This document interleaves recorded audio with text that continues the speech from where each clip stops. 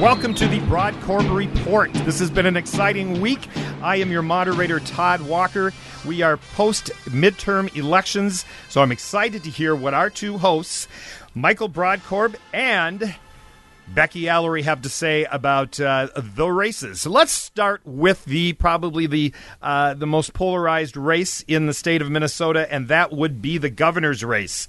So, guys, what do we think happened with the governor's race? And I want to hear a little bit about what you think, what Walz this next term is going to look like. Let's start with you, Becky.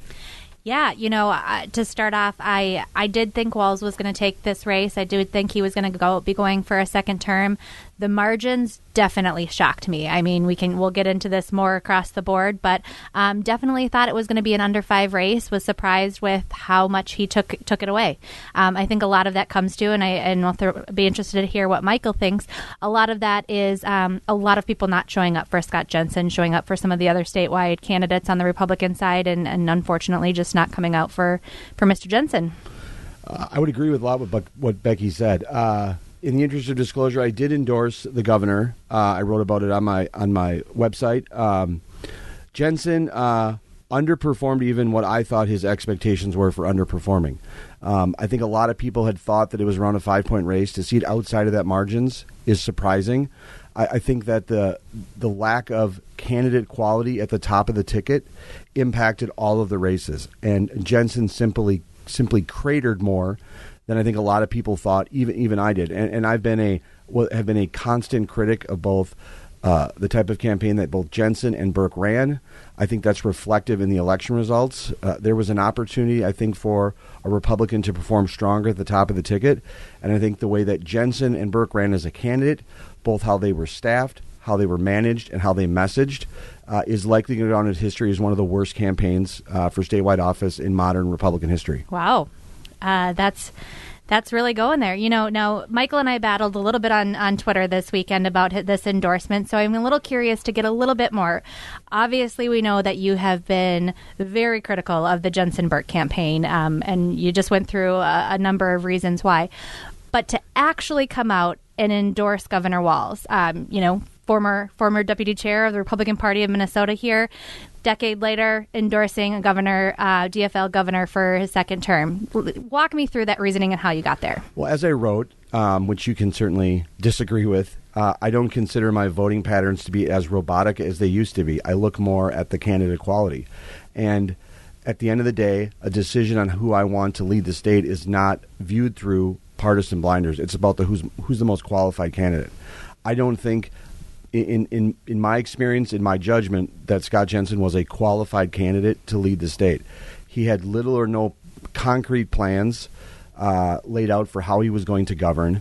His leadership style that he showed on the campaign was erratic at best. He showed a lack of discipline and focused on, I think, a number of issues solely designed to motivate his base. And what he did is he took the Republican brand and drove it right into the ground.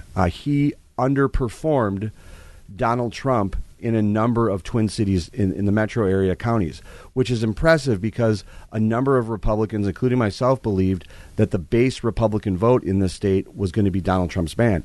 And Jensen went even below that. And so I think that there were a lot of voters like myself who put a lot of thought into the governor's race, decided what they were going to do, and came to the same decision that I did, which is that Jensen was not a qualified candidate to lead. I will also say that one of the problems that Jensen had on the campaign was convincing people that he was a credible candidate for governor. He didn't convince the donor community, and clearly, which is why he was behind so much in fundraising, he didn't convince the outside national groups, which is why they didn't come in and spend like they should have. And obviously he didn't convince the voters either, which is why he lost so much. What do you think is next in line for Burke? What do you think he'll do next? I was surprised when he did his concession speech, and I don't know if the two of you saw this, but his concession speech he led with, here I am. I'm running for, running with Jensen, and you'd never think this ticket would be the ticket that would be running, because when I met him, I looked over and said, I'm younger than Jensen, and I'm a lot better looking than Jensen. That was how he began his concession speech. So what do you think is next for Burke? That's a good question. Burke is young. He's got a young family. I know he did do an interview that I was just reading on my way here today that it was tough. It's tough on the family. It's tough on your spouse and your kids to be away, to be on the road, all of that. So I think that he is not quite determined if he's going to stay in or pull out of politics. If I was a betting lady right now, I would say we haven't seen the end of him in Republican politics. I hope we've seen the end of him in Republican politics. I doubt that I doubt that he will. We have, so I'll agree with Becky, but for different reasons. I didn't give my opinion on that. I was just stating a fact here. Well, you think that he's coming back? I think he will be coming back. I think she's right, and that's unfortunate. I had spent a lot of time over the last few months talking mostly privately with people as to how I thought Burke was poorly staffed and managed as a candidate. Obviously, campaigns are about the candidates that are running, and you have to allow them some space to be themselves and run. I thought Matt Burke was incredibly underutilized as a statewide ticket, and at one point I thought about writing more about how he should have been packaged and presented, playing much more to his strengths. I've decided not to do that because I don't want to do anything to help Matt Burke run for office again. But my hope is that he spends a lot of time being introspective about why he lost and the bad things that campaign did. I hope he spends time thinking about the opportunity that he squandered and how much of a black hole he and Jensen were on the statewide ticket and how much they hurt other Republicans. I hope he spends time thinking about that. I have found, just in my observations, both Scott Jensen and Matt Burke to be some of the least introspective people that I've ever seen and observed in politics. So I doubt that they'll come to those type of conclusions. But the reality is that a number of Republicans, a number of good Republican candidates lost because of the way those two candidates ran their operation. And I don't know that they have the mental comprehension to understand how badly they hurt other candidates. I know we have a lot of other races to discuss, but one last thing I did want to say about this is I come from a communications background. I think one of the biggest failures of this campaign, unfortunately, is the lack of message discipline, and I think that did hurt Republicans up and down the ticket. Republicans had a lot going for us this cycle. I mean, you just look at the price of eggs, the price of gas, the crime in the cities. We had a lot of things that are really wrong with this state, with this country, with our communities to run on that are largely based on the policies of the Democrats. And we didn't see that. We saw a lot of unforced errors, different things popping up that became the news of the day, which turned into the news of the week and distracted from the overall message. And I think that right there, if to have a successful statewide candidate, whoever the name is on the ballot, message discipline needs to be there. And that was something, as my communications expertise, major failure and utterly disappointing for that. Another reason why, if you just listen to her, she's not only the co-host, but she's also the voice of reason on this show. And so she did. I think I couldn't agree with her more. Spot on. All right, let's take on the Attorney's General race. General reaction to the Schultz-Ellison AG. I was surprised by this. In the interest of disclosure, I endorsed Jim Schultz. Jim Schultz was, in fact, the first candidate that I endorsed this cycle. I voted. He was the only candidate I voted for in the Republican primary. I was very surprised by the margin and the fact that Schultz lost. I was surprised because he ran a very good campaign. He ran a campaign on substantive issues. There's obviously a debate that is an ongoing debate as to what is the role of the Attorney General. Republicans believe that it should be more of a law enforcement office, more like the chief law enforcement officer. Democrats and a lot of other kind of institutionalists view it as the chief legal officer for the state. Jim Schultz spent a lot of time talking about crime, public safety. I thought he built a good coalition that could refocus, possibly restructure the priorities of the Attorney General's office in a way that I think is needed in the state. I thought, as a Republican, that he was a responsible messenger that would be a good partner with an administration that would, aside from performing the role of Attorney General, would be good for the Republican brand to see someone out there. But unfortunately, because of the reasons in the governor's race, he didn't have that type of opportunity, and the election was close, as was a number of statewide races, and I'm very surprised by the results, but it's just the reality of politics. Completely shocked on my side. I think we talked about last week that Ellison was just this, he was going to be one and done. Republicans were going to take this one, and it's really unfortunate. I think that Schultz did run a really good, disciplined campaign. I think he kept his head down. I think he kept focused on the task at hand, and it's really unfortunate. And I was blown away that when we woke up on Wednesday morning that he did not win that. Any general reactions to the Hennepin County attorney race with Freeman not endorsing the candidate that did win? Mary Moriarty did not win.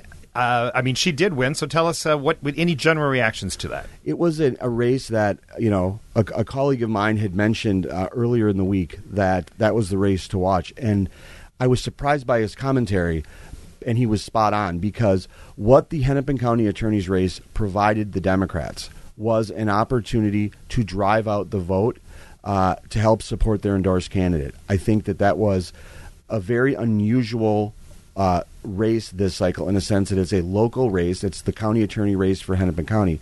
But there was a DFL endorsed candidate in Mary Moriarty. The DFL did a lot to support her and drive up her numbers, both in Minneapolis, but in the other parts of Hennepin County. I think it was that hotly contested race, particularly the Democrats needing to support their endorsed candidate, was a large reason of why I think it assisted and was value added to the overall statewide DFL operation that they needed to support their candidates.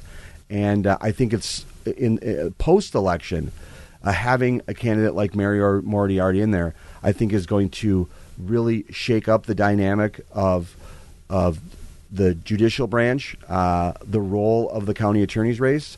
I think it's going to be a debate that is going to continue post-election. But the DFL supported their candidate, and she won. All right. Well, I think it was interesting, especially seeing as Freeman has not had very nice things to say about Mary Moriarty either. So that was kind of surprising. All right. Let's talk about the biggest political blunders that you guys saw in this election cycle, the Dems and the Republicans. I mean, what do you think happened? What's the blunder that each party maybe experienced in this midterm election? Ooh, putting us on the spot here. I guess I wish I had a perfect answer for this. I think overall the Republicans, we were expecting a red wave. There certainly wasn't. So there was something missing. I think that whether it was just overall message discipline, kind of tying too close to Trump, I guess, might be my answer there. I think everybody really did think that the Trump folks were going to be here, come out, support that Republican Party ticket. And here in the state of Minnesota, we unfortunately don't have the GOTV, the turnout machine that the Democrats do to make sure that those folks that maybe showed up for the first time in 16 or 20 actually came out and showed up at the polls. I think that, I guess I'd be interested. I think the Democrats, my only criticism against them, and this is in the context of post-election where they won the House, the Senate, and all the constitutional officers, is that maybe they should have played in more races because they clearly had the right message, the right ground game. They also had the right polling and the right information to win in these races. The blunder, I think, of this election cycle, I've already talked about Jensen and Burke, but to dial down a bit further, I think Jensen's fixation on COVID, his spending the time talking about COVID was a huge mistake. Statewide public polling showed that the issues that were of most concern to voters, COVID response came in at 2%, right behind not sure. But Jensen spent a tremendous amount of time in the last 2 weeks messaging and focusing on it, and it's part of the reason why he lost. And he continued to focus on it. And so that would be the blunder that I would assign to the Republicans. And also lack of message discipline, I think, again, Correct. That's what that goes to, and I completely agree. I'm interested to think of what you think of. This wasn't just a Minnesota issue, though, right? Republicans lost nationally. Where could you attribute some of that, of how that red wave failed to materialize across the country? I think that what there's one thing I think also that Republicans miscalculated was how much Democrats were energized on the issue of abortion. I said to some folks on election night that coming into today, there was a general belief amongst pundits and others, particularly Republicans too, is that the Democrats spent way too much time messaging on the issue of abortion. And if you look at the election results that night, I think it's fair to say that they properly put their foot on the gas when needed to mobilize their base, and then they pivoted on those messages. Particularly in a state like Minnesota, they stuck with it a lot, but they also brought in, Walz at the end of the race was talking about education and Jensen's lack of specific detailed plan. I can't get it out here, but his lack of detail planned on the budget. And so I think they properly used the issue of abortion to energize their base, and in the kind of pre-election commentary that they spent too much time focused on it, I think was actually wrong. And I think this is something we can get into deep in the weeds of issues, when we're not just a week out of the election.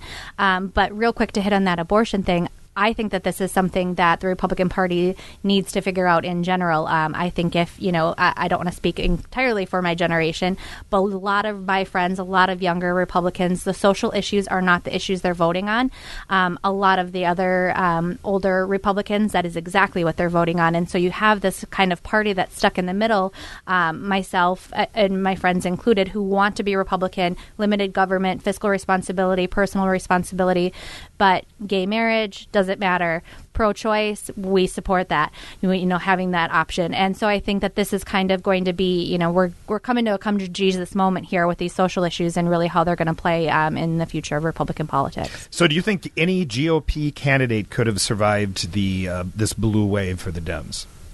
I think and I would love to get Becky's thought on this, but I think the kind of backroom kind of gossip leading up to the election day was that had Republicans endorsed another statewide candidate, that they could have won. And I think that I know I spoke to a couple people after the election who said, had Republicans endorsed maybe Michelle Benson or Kendall Qualls or someone, that they still think that the election results might have been as close as they were, but that it would have helped down ballot. And I don't know. I think that's tough to. But I do think that it would have been interesting to see this election run with a more responsible candidate and a more professional campaign operation running it to see what the results would have actually been. Yeah, I agree. I with the margins being as large as they were in the governor's race, it is hard to understand how much of that is because of Jensen Burke, how much of that is because of this, quote unquote, blue wave that did end up coming through. Full disclosure, I was Team Benson early on. Really think that she is a fantastic candidate and would have done well. I think we do need to look towards other candidates, that maybe represent a different type of Republican. I think Michelle Benson, Kendall Qualls are both really great candidates. I do really think they would have potentially brought Schultz and Wilson over that finish line and have some Republicans win statewide office. So, and I think one thing, again, I'll punt to a further conversation is the question about the endorsement itself and the weight that has with Republican candidates here in Minnesota. All right, let's talk about the future here a little bit. So the Dems and the trifecta, what will that mean for the upcoming session? I mean, this is really a big change. So what are your thoughts on that? I think they're going to go. I think they're going to push the envelope. One of the knocks, after, Governor Dayton was elected to 2 terms, and I was surprised after he was elected and in the immediate aftermath of Walz being first elected, the number of times I heard from progressives that they felt that Governor Dayton wasn't as strong as he could have been on the progressive agenda that they wanted. Now that the Democrats now that the state has reelected Governor Tim Walz, and there's now a House and Senate majority that is both Democrats, I think that they're going to do more to put forward and push their progressive agenda. Aside from just that overall agenda stuff, I also think there's going to be a possibility of some constitutional amendments that are going to pass. I think there's a real possibility that there's going to be an attempt to codify in the Constitution the right to an abortion in this state. And so I could see a number of constitutional amendments being put forward. The governor obviously doesn't have a role in Minnesota in signing or vetoing constitutional amendments. They're purely passed by the legislature. But I could see the governor and his office being supportive of some of those type of constitutional amendments. I'd like to hear what Becky thinks. Yeah, absolutely. I think these next 2 years, Dems are going to go balls to the walls on this. I think they're going to go hard. They have walls for 4 years. They have the Senate for 4 years. They have the House for 2 years. And so I think that this is an opportunity for them to really push hard in the next 2 years. They might then, the House might flip back in 2 years. And so then the remaining 2 years on walls and the Senate's terms there, I think they can kind of rein it back in to make sure that they try to keep hold of that Senate majority. So I think it's going to be really interesting, especially the dynamics then the 2024 presidential race has, and whether Minnesota Republicans, whether we can get a ground game to rival the Democrats and maybe do something else there. But I think there's going to be a lot of pressure on Walz. I think he has been, a somewhat, while we differ, I didn't endorse Governor Walz. I think he has kind of been a little bit moderate here in his stances and what he's done. I think there's been a lot of frustration, especially from the progressives, the radical left, the environmentalists, on what he's done. So your friends in your crowd, right? Exactly. Yes. But let's talk specific policies that you think as our listeners are tuning in here and listening to the podcast. Are there any policies, you two, that are very knowledgeable of what's going on the Hill? Is there anything that, now that they have the trifecta, that people can look to that may be some changes that would be happening over the next 2 years? The biggest ones, I would say, definitely, I think we're going to see some movement on abortion. Legalizing of marijuana, I believe, is going to be a priority there, and spending all this money we have. I think there's going to be a big old bonding bill to spend all of this money, all of this surplus, get as much out there, put a ton of money into education, all of these areas that are going to make it harder for Republicans to rein it back in. I think she's spot on. I think she identified the right issues. I think of those, I think the one that will probably take front and center in some form is probably abortion. All right. Okay, so we have talked a little bit about looking forward, but now let's talk about 2024 and what this means for the state of Minnesota, what this means nationally, this blue wave that we're seeing. What are some of your, opinions on what we can expect or what your predictions are for the future?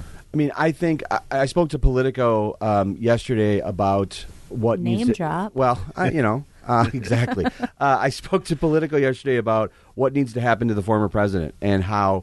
There's talk right now of him likely getting in the race for president.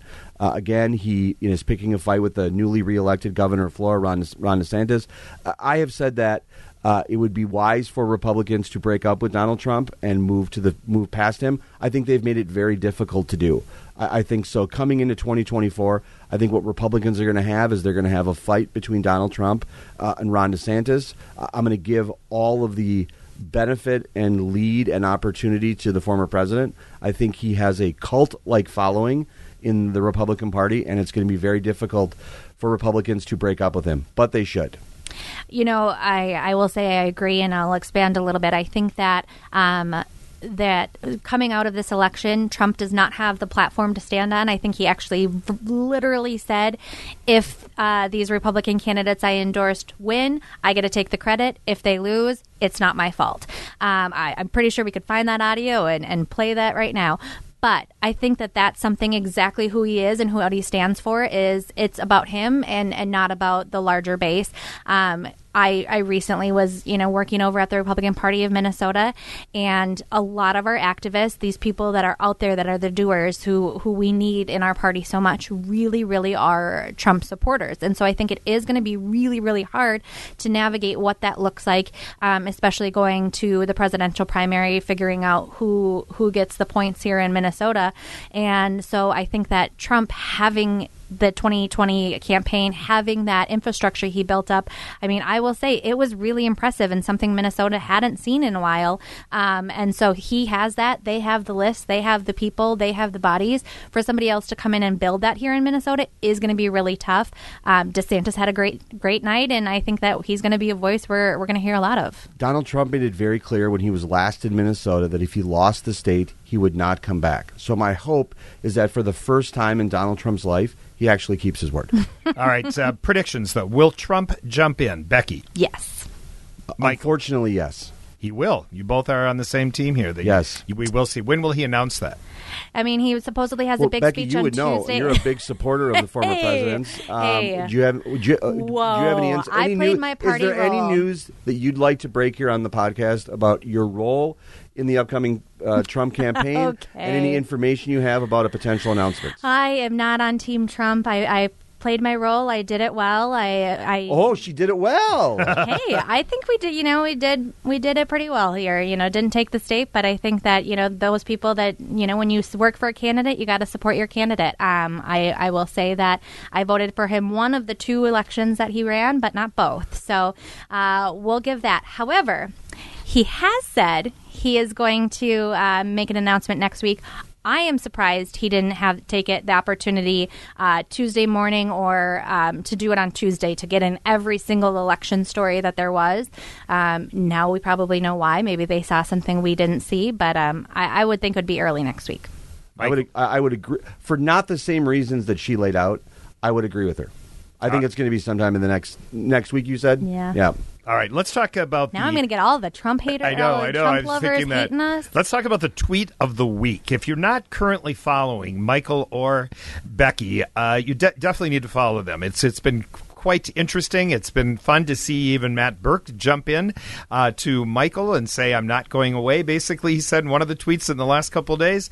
So if people haven't followed you, first of all, tell them where they can follow you on Twitter. I'm at M Brodkorb. At M Brodkorb. That's a B on the end. Do you want to spell at that? Brodkorb. You might want to write that down. Yes. And mine is Alery RL. It's ALERYRL. Just getting back into the Twitter world and enjoying sparring with my co-host here. All right. So tweet of the week. I'm going to change it up. I know we discussed mean tweet, so this is I'm calling an audible right now. I'm going to call out Brian Strasser, who said to me, he tweeted me on election, and he said, you were right from the start, and you took heat for it. And I thanked him. And so we're going to flip it up a little bit. I'm going to go positive tweet, and I'm going to thank Brian Strasser on air. All right. Becky. There you go. Hey, I think that's great. I think that you get a lot of heat for the criticism. It's tough to be in that position. I'm just wading into it a little bit myself. And as someone who's been criticized by you online and on social media, I appreciate you saying that. Yes. Mine is going to be by Jim Pramel. He just wrote, I could put MSNBC on the background and get the same stuff. Not denying that might be true. I would like to think that we're maybe a little bit more entertaining and you don't have to see our faces. So, wait, he was talking about us on the air? Yeah. How dare he? Wow. All right. Becky, Michael, this has been very engaging and entertaining, especially post midterm elections. We appreciate all of you that have found this podcast. You can find it any place where you actually do get your podcasts. But Michael, you also are going to be posting the podcast on your personal pages. Is that right? Absolutely. And we're going to be up on those platforms here in the next weeks or so. Perfect. And if you have any ideas, something you would like to hear from Michael or Becky, certainly reach out. They just gave you their Twitter accounts, or you can find Michael on Facebook. Michael's just about everywhere, and so is Becky. Do you want to share where people can reach out to the two of you if they have something they'd like you to take on? Yeah, I'm at michaelbrodkorb.com. That's my website for all your tips, hate mail, everything can come in that way. Becky. Just send it to me on Twitter if you got any good remarks I can give to either of these two. Try to up my game a little bit. My DMs are open. All right. Well, thank you once again for joining us on the Brodkorb Report. It's been enjoyable, and you will hear us back here next week. I am the moderator, Todd Walker, and remember, listen in to the Brodkorb Report.